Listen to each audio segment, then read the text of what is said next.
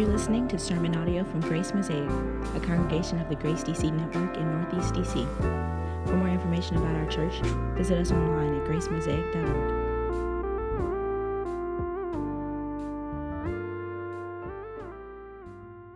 I've been an Apple customer for a long time now.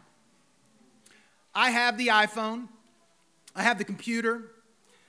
I have the email. I even got the Apple TV and the Apple Watch for Christmas one year. And I remember when Apple first came out with the iCloud.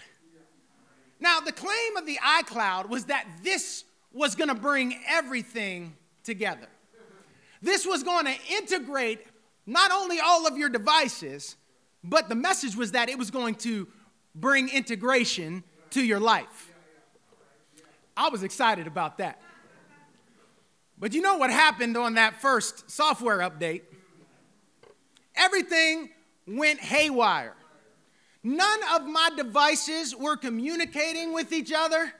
Everything was disintegrated, and I felt like my life was coming apart.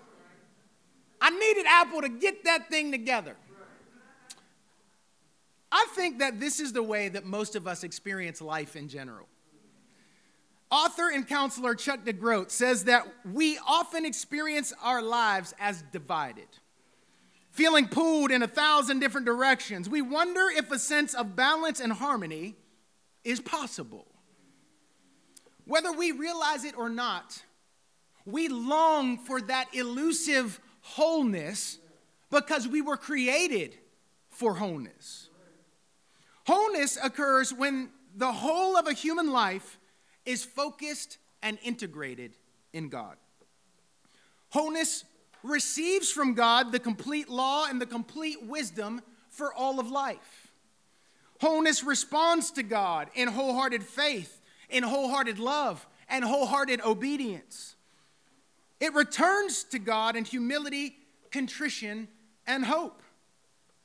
It rests in God, hopes in God, and delights in God.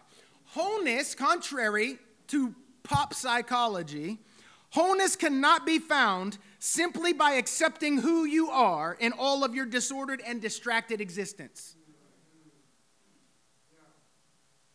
It's a goal toward which you can only move in relation to a center that is whole, and that center is God. That's the only way you can move toward wholeness. It's in relation to a center that is whole. So, preeminent New Testament scholar Richard Bauckham suggests that wholeness is the overarching theme of the book of James. So today I'm going to speak on the subject of a holistic faith. A holistic faith. And we'll approach this text through 3 points.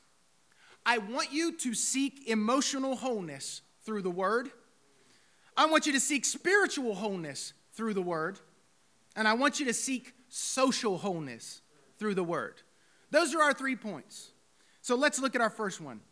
Seek emotional wholeness through the Word of God. And I am drawing this point from verses 19 through 21, if you keep your eyes on that text. As he begins this section of his letter, James pivots off of verse 18, where he talks about the word of truth, and he pivots into the exhortations of our passage today in verses 19 through 27. All of the exhortations or commands of our passage for today, they grow out of verses 17 and 18 from our text last week. In verse 19, James says this, "Know this, my beloved brothers," and it includes the sisters, "let every person be quick to hear, slow to speak, slow to anger."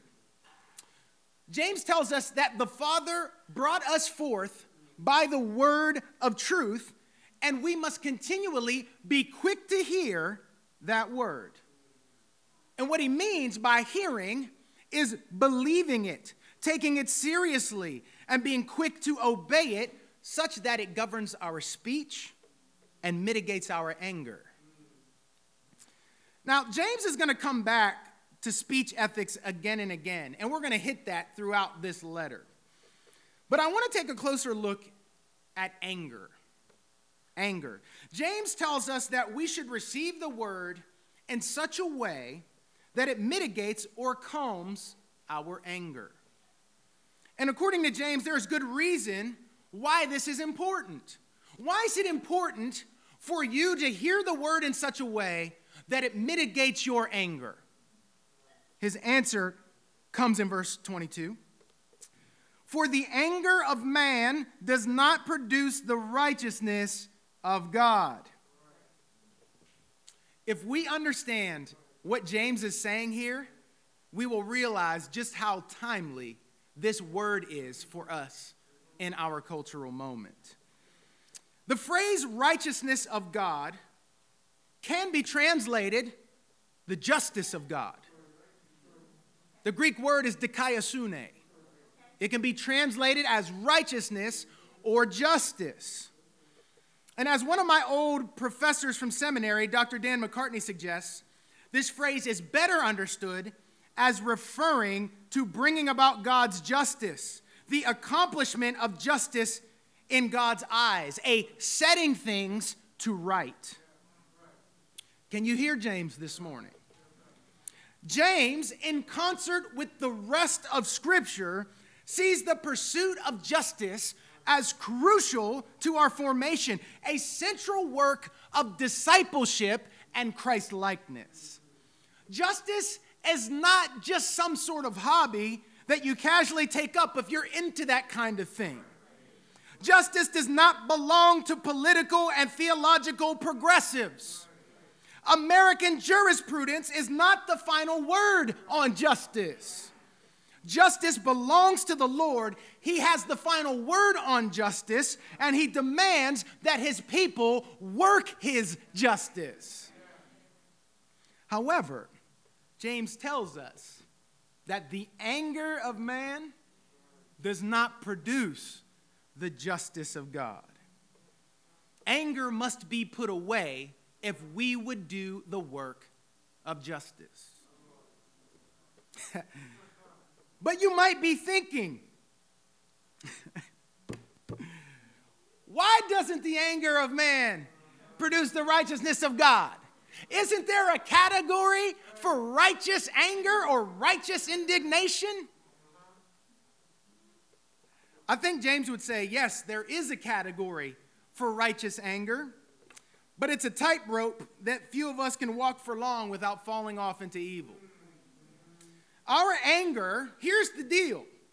Our anger is usually retaliatory or punitive, not redemptive or restorative, which is a key component of God's justice.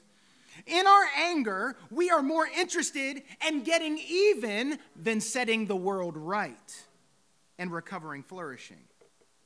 Furthermore, anger clouds our vision and our priorities, causing us to react rather than to act in principle. Anger causes you to react impulsively rather than to act in principle. We can see here from James that if you're conducting the worthy pursuit of justice from a place of anger, then you will typically get something that is neither biblical nor just in God's eyes. I'm going to say that again. If you are pursuing the work of justice, the worthy, necessary work of justice, if you're pursuing it from a place of anger, then what you typically get is neither just nor biblical. Put another way, when we pursue justice from a place of anger, we end up producing more injustice. And that is a pill that's tough to swallow, but you must take it. Let me give you an example. We can sociologically and compassionately understand riots as the language of the unheard. We can do that. Sociologically, we can understand where rioting comes from. And we can be compassionate toward those who feel like they have no options. But riots end up causing unjust harm and damage to others. The anger of man does not produce the justice of God. And hear me when I say this. This is not as much a rebuke of the marginalized as it is a rebuke of the church that leaves the marginal feeling like they have no help. This is not a rebuke of the marginal. It's the rebuke of a passive church that obviously is not living in such a way that the marginal feel like they got support. If all the people who claim Christianity in this country were about what James is talking about here, we wouldn't have no riots. There would be action taken, and the marginalized would know that they didn't need to fall off into anger in kind of a prolonged and destructive way. But there's a bigger picture that we can develop from James's point here, and it's this. It's this. We must seek emotional wholeness through the Word of God to pursue sanctification, health, and wholeness in our emotional life. In his book, The Emotionally Healthy Church, which as a sermon application, I'm just going to tell you up front, get any of the books by Pete Scazzero on emotional health, okay? In his book, The Emotionally Healthy Church, Pete Scazzero gives us a sense of why it's so important for us to seek wholeness, emotional wholeness through the Word. This is what he says, quote, "It is not possible for a Christian to be spiritually mature while remaining emotionally immature." Say that again. It is not possible for a Christian to be spiritually mature while remaining emotionally immature.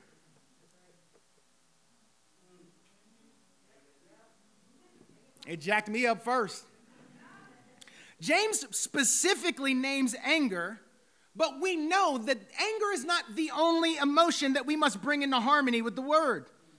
And when it comes to emotions, I find that we tend to err in one of two ways.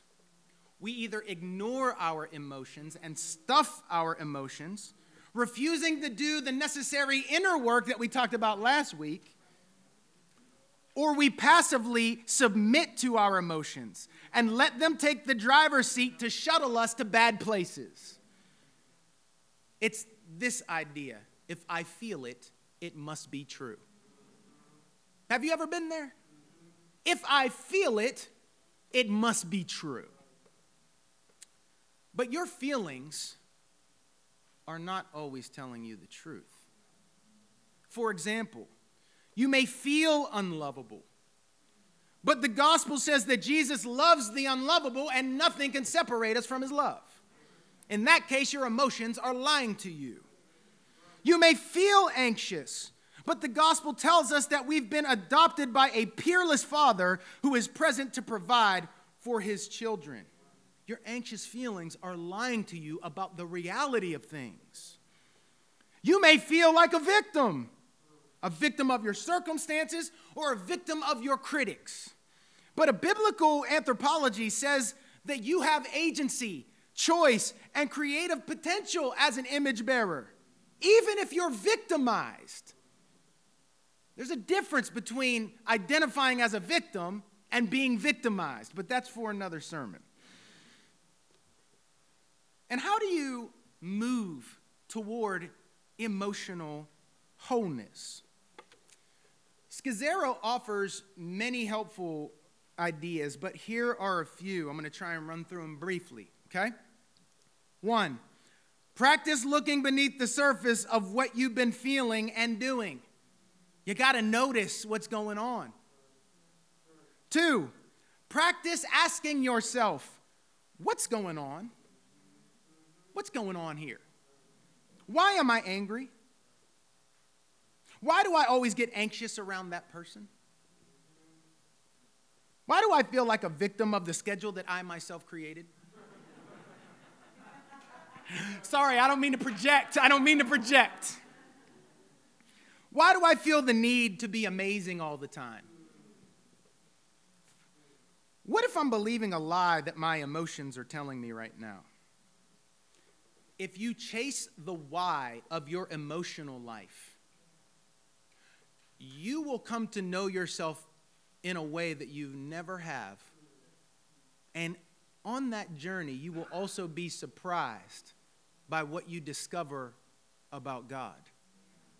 This is important, y'all. In the very beginning of his Institutes, John Calvin says that the key in the Christian life is this: you got to know yourself in order to know God. And you got to know God in order to know yourself. You need to know each. They're mutually informing to get a true sense of both. 3, link the gospel and emotional health. Link them. The gospel will give you the freedom and the courage to explore your messy emotions. You don't have to be afraid. The gospel gives you the freedom to come out of your hiding place, to kind of dump out the contents of your heart, to see what's there. Because here's the deal. He redeems. He redeems. 4, get rid of the glittering image. This speaks to our need to be perceived by others as successful, competent, polished, and strong. Listen to me. I'm speaking to you from experience. So long as you feel the need to be amazing all the time, emotional wholeness will elude you. It will elude you. It will always be slipping through your fingers.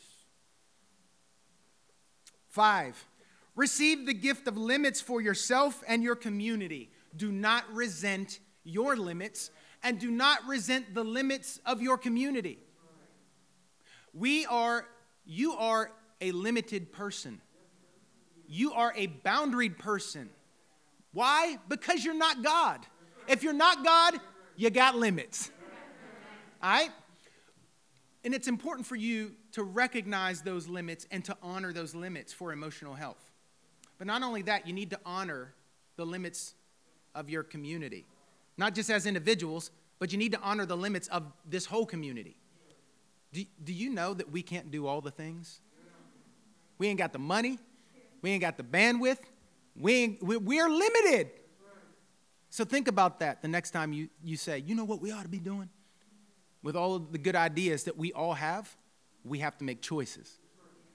And that's a healthy thing, emotionally healthy, okay? 6, embrace grieving and loss. Though it's very difficult, Scazzero says we grow through grief. And he uses the illustration of a compost pile. He pulls from Milton's Paradise Lost, and he says that Milton used this illustration, and he said that all the evil of this world, all of the broken things in this world, in God's hands, are like a compost pile. Yes, there are decaying things. Yes, there are dying things. Yes, there are stinking things. Yes, there is a mess. But when you cover it with dirt, it becomes fertilizer for something better, something more beautiful, something nourishing. That's the way he would have you think about grief and loss. And here's the deal. As you move in grief and in loss, as you move from your state of orientation, experience the loss, and you experience disorientation, and then you experience God's redeeming touch, and you get reorientation, you are following a biblical pattern. It's all through the scriptures, particularly the Psalter. Like a married couple in conflict, you must get your emotions talking to God's word if you would gain emotional wholeness. You must let the word sink deep roots into your soul, sending its shoots into your emotional life. As James says it, receive with meekness the implanted word, which is able to save your souls. You know what James means by receive with meekness the implanted word? Do it. Do it. It's simple. James is no muss, no fuss. He's straight to the point. He ain't playing with y'all. That's what we get from James. Do the word. To receive it implanted is to do it. Remember, it's not possible for a Christian to be spiritually mature while remaining emotionally immature. So seek emotional wholeness through the word. But we also need to seek spiritual wholeness through the word, which brings us to our next point. Seek spiritual wholeness through the word. And you'll find this point drawn from verses 22 through 25. Now, verse 22 says this, "But be doers of the word, and not hearers only, deceiving yourselves." Again, James is presenting us with this persistent warning against self-deception of conflating hearing with doing. Spiritual wholeness involves an integration of what you hear in the word and what you do in your life. That's spiritual wholeness. Spiritual wholeness cannot be reduced to knowing a bunch of theology. Spiritual maturity cannot be reduced to mere activism. Hear me. What James wants is wholeness for you spiritually. All that you are, integrated and shaped by the Word of God, such that it's in your heart, it's in your actions, it's in your relationships, it's in your worship. Spiritual wholeness involves an integration of what you hear in the Word and what you do in your life, a harmony between belief and practice. And to make his point, James uses an illustration that was very common for moral instruction in his day. Look at verses 23 through 24. He says, "For if anyone is a hearer of the word and not a doer, he's like a man who looks intently at his natural face in a mirror. For he looks at himself and goes away and at once forgets what he was like." Now, it's a little hard to connect the dots here in our English translation, but it seems like James is making a reference back to Genesis chapter 1, verses 26 through 27. And it should be understood as forgetting the kind of human being that he was made to be as an image bearer of God.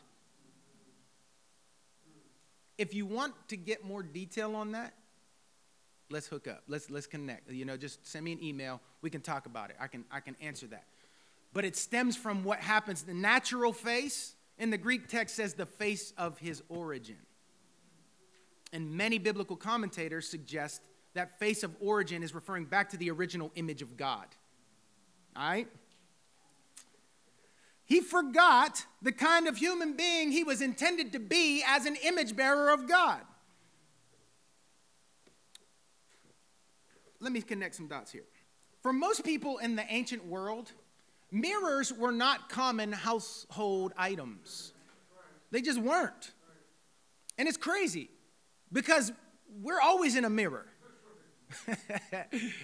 They weren't very common in those days. And the mirrors that they did have, they were like polished metal. They weren't like the kind of mirrors we have today. So the image was kind of distorted and blurry. And you didn't really have a firm grip on what your face looked like. They realized, of course, that they were looking at their own image, but limited exposure to a blurry and slightly distorted image doesn't give most people a deep and lasting impression of what they look like. And it seems that James is saying that if you're a hearer but not a doer of the word, it's like you're looking into Scripture at your created purpose and dignity as an image bearer and then forgetting what your life is supposed to be all about. Forgetting here, it's important to note, is not just failing to remember. It's not innocent absent-mindedness. It's allowing something to escape by inattention, neglect, or disregard. You were created by the Word of God. You are sustained by the Word of God. You've been redeemed by the Word of God. You've been guided and instructed by the Word of God, but now you're betraying the Word of God through your divided loyalties and self-deception, James says. James then comes in with the contrast in verse 25. Take a look. "But the one who looks into the perfect law, the law of liberty, and perseveres, being no hearer who forgets, but a doer who acts, he will be blessed in his doing." James wants us to see the contrast between looking in the mirror and forgetting our face with looking into the perfect law, seeing the image of God, and coming to continually do the word. If you look into the mirror, friends, and you have enough sense to notice a hair out of place, and put it in place, then you ought to have enough sense to look into the Word and see something that's out of place in your life and put it back into place. It's unthinkable to me that any of you would have looked in the mirror this morning before worship and seen a bunch of eye crust and then just left and went to worship. None of y'all would have done that. James is making a very simple but significant illustration here. Don't look into the perfect law and neglect to see what you were meant to be, recognize the disparity, and do nothing about it. That's what he's saying. The one who looks at a mirror may briefly see the reflection of a human being created in God's image. But the one who steadfastly gazes into God's law sees the much clearer image of God. They see what humans were meant to be. They see how far they are from that intent. They see Jesus fulfilling the law on their behalf and dying in their place. They see peace, love, and hope of the gospel. And then from grateful hearts, they delight to integrate hearing the word and doing the word. You see? James says that this doing will find blessing in this life and in the life to come. And Jesus is the reason why James calls it the perfect law, the law of liberty.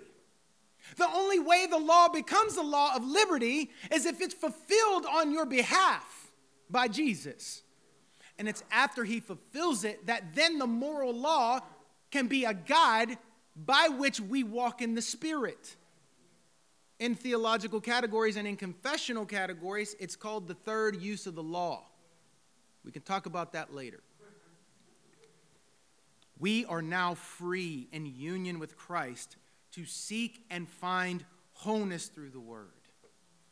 But lastly, I want you to seek social wholeness through the Word. And I'm drawing this point from verses 26 to 27. James's reference in verse 25 to being a doer who acts on the implanted word, this flows into a description of the kind of obedient, faithful acts that James has in mind. He says, don't just be a hearer, be a doer. And specifically, here's what I think you ought to be doing. And now that's what he gets to in this point, all right? Now, when you initially, now check it. All right. Sorry, I'm getting lost in my notes. All right, listen. James wants us to seek social wholeness through the Word in three crucial areas of our relational life or social life. 1, how we talk to people. 2, how we care for the marginalized. And 3, how we engage our culture.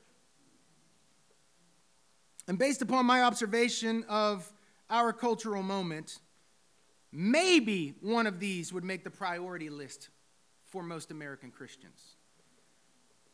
Here, James obligates us to a socially beneficial, neighbor-loving faith.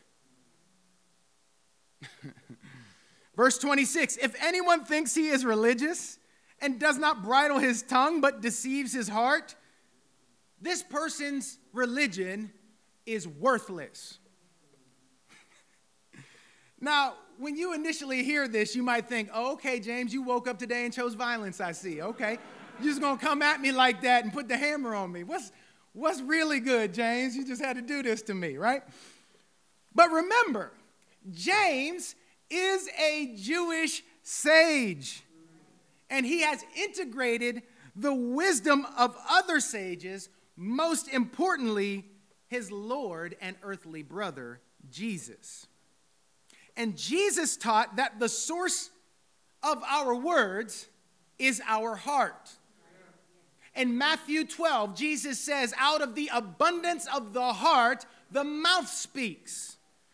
Your words are simply telling the truth about your inner life. James is helping us to see our words as a diagnostic of our hearts so that we can avoid self-deception.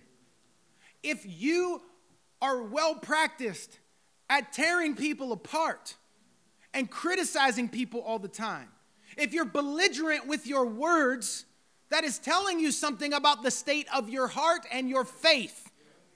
And James would say that's worthless religion. And that's hard to hear in our social media age, where we feel justified in tagging people who we think are off the mark, or people that we think are being belligerent. We tend to act belligerent toward them.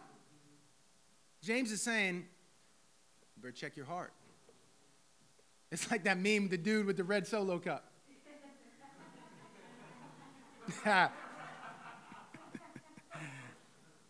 When James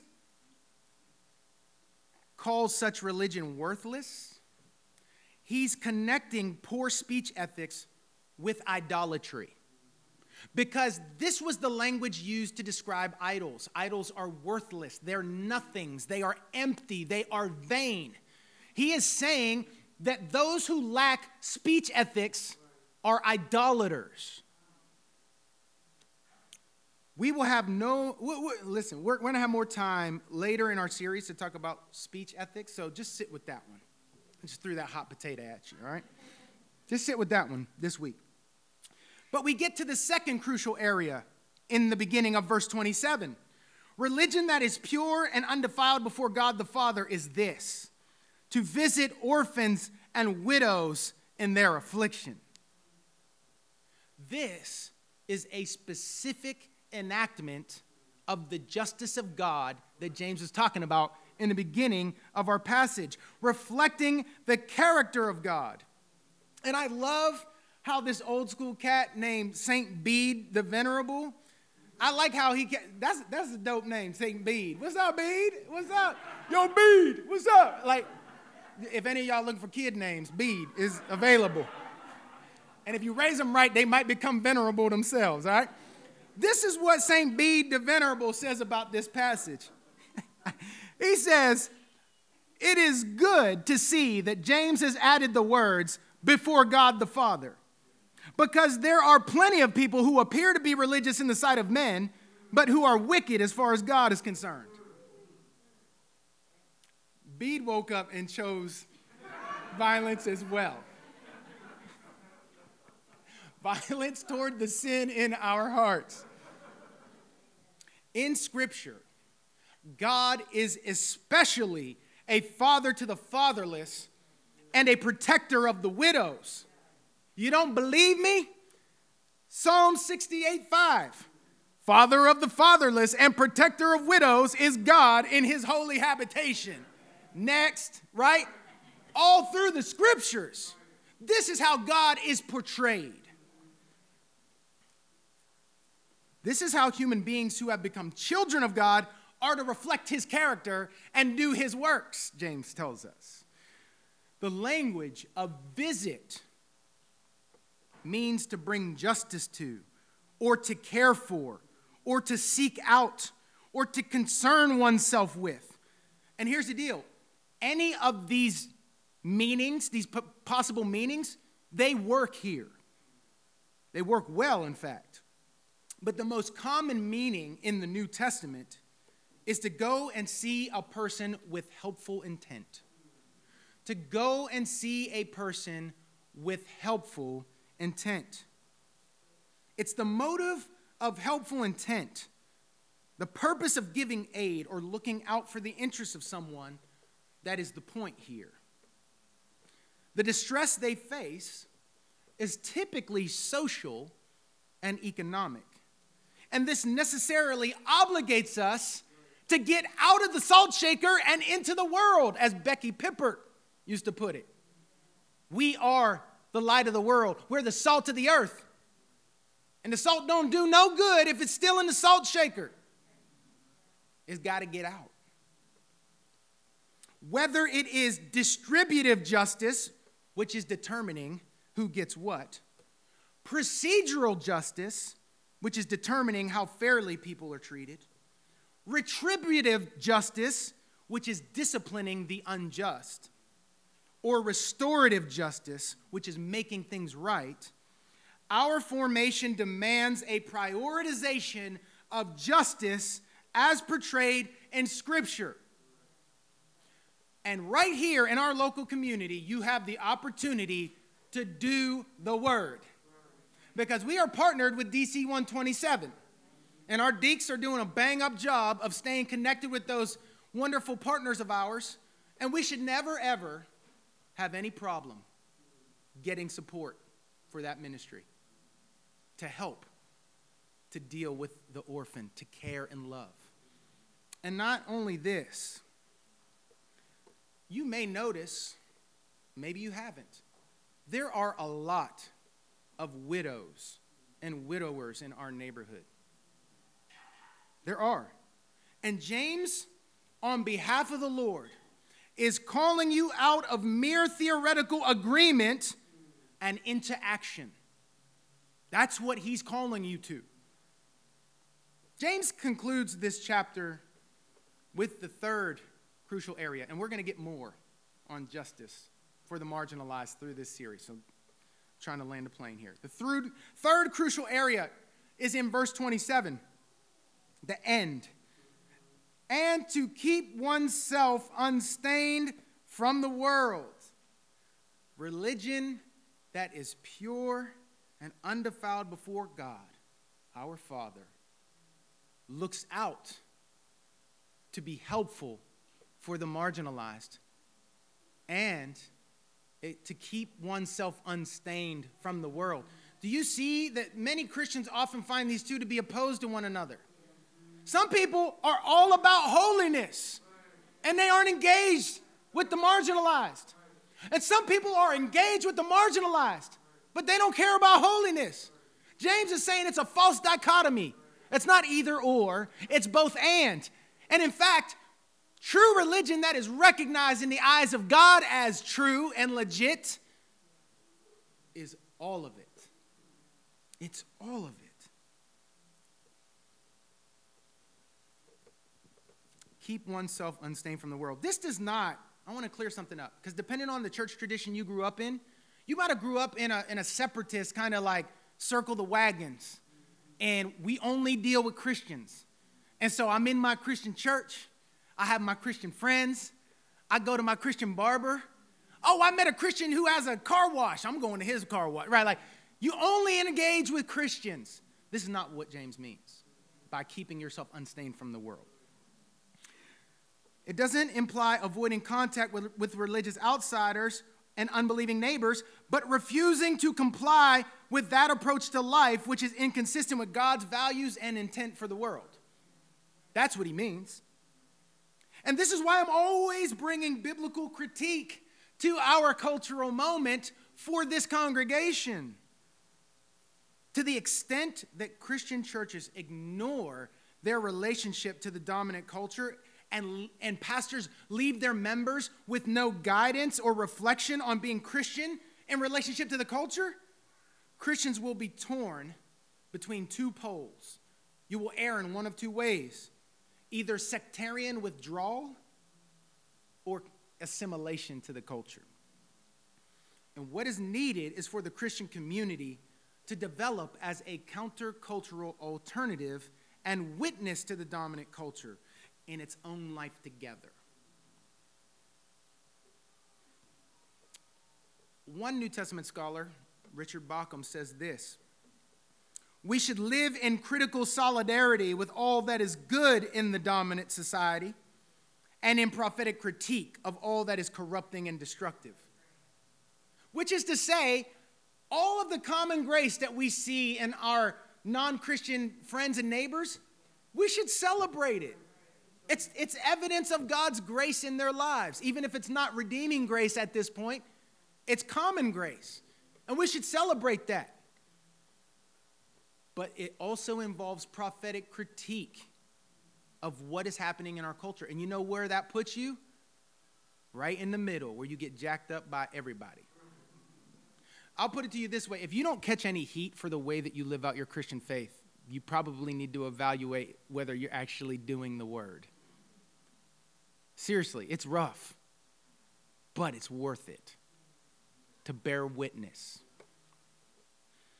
The book of James can inform the life of such a countercultural community because this is the precise aim that James has, is forming a countercultural community. Do you realize that our embodiment of Scripture, doing the Word, God intends for us to be the Bible's hermeneutic for our neighbors. Put another way, God intends for us to do the Word so that our neighbors get the interpretive grid that they need to understand what the Scriptures say, to understand who God is, to understand who they are, ultimately. We are to be their interpretive grid, and we are their interpretive grid, which is probably why so many people are walking away from the Christian faith.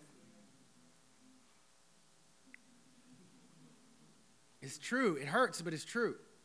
And we will never correct it until we own it. We just have to name it. And it's not like we're superior to all the Christians out there in the rest of America. We have to struggle to do the Word ourselves so that we don't become self-deceived here at Grace Mosaic. We are not beyond the possibility of falling off into any of these errors. So, it's a good practice when you hear the word not to think, yeah, this is a good word for so-and-so back home. They need this word. You know what? I'm going to send them this sermon, right? No, that's like the husband who hears the word and he's like, yeah, my wife need to hear this, right? Like, no, you need to hear it, joker. Think it yourself. God wants our life together to be the interpretive grid by which our neighbors come to understand what it's all about in the story of God. This is how our neighbors come to understand and see the testimony to the person and work of Jesus Christ and why Jesus changes everything. James is telling us that true faith shows up in wholeness throughout every corner of our lives, not compartmentalization where there's a slice of the pie that's your spiritual religious life and God can have that, but you got the rest of the pie. He don't want a slice of the pie.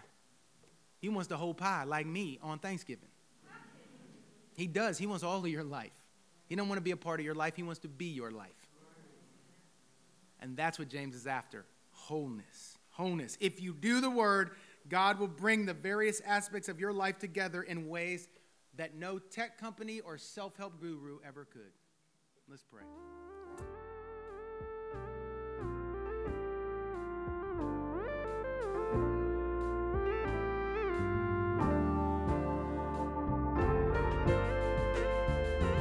Thanks for listening to this podcast from Grace Mosaic. For more information about our church, visit us online at gracemosaic.org.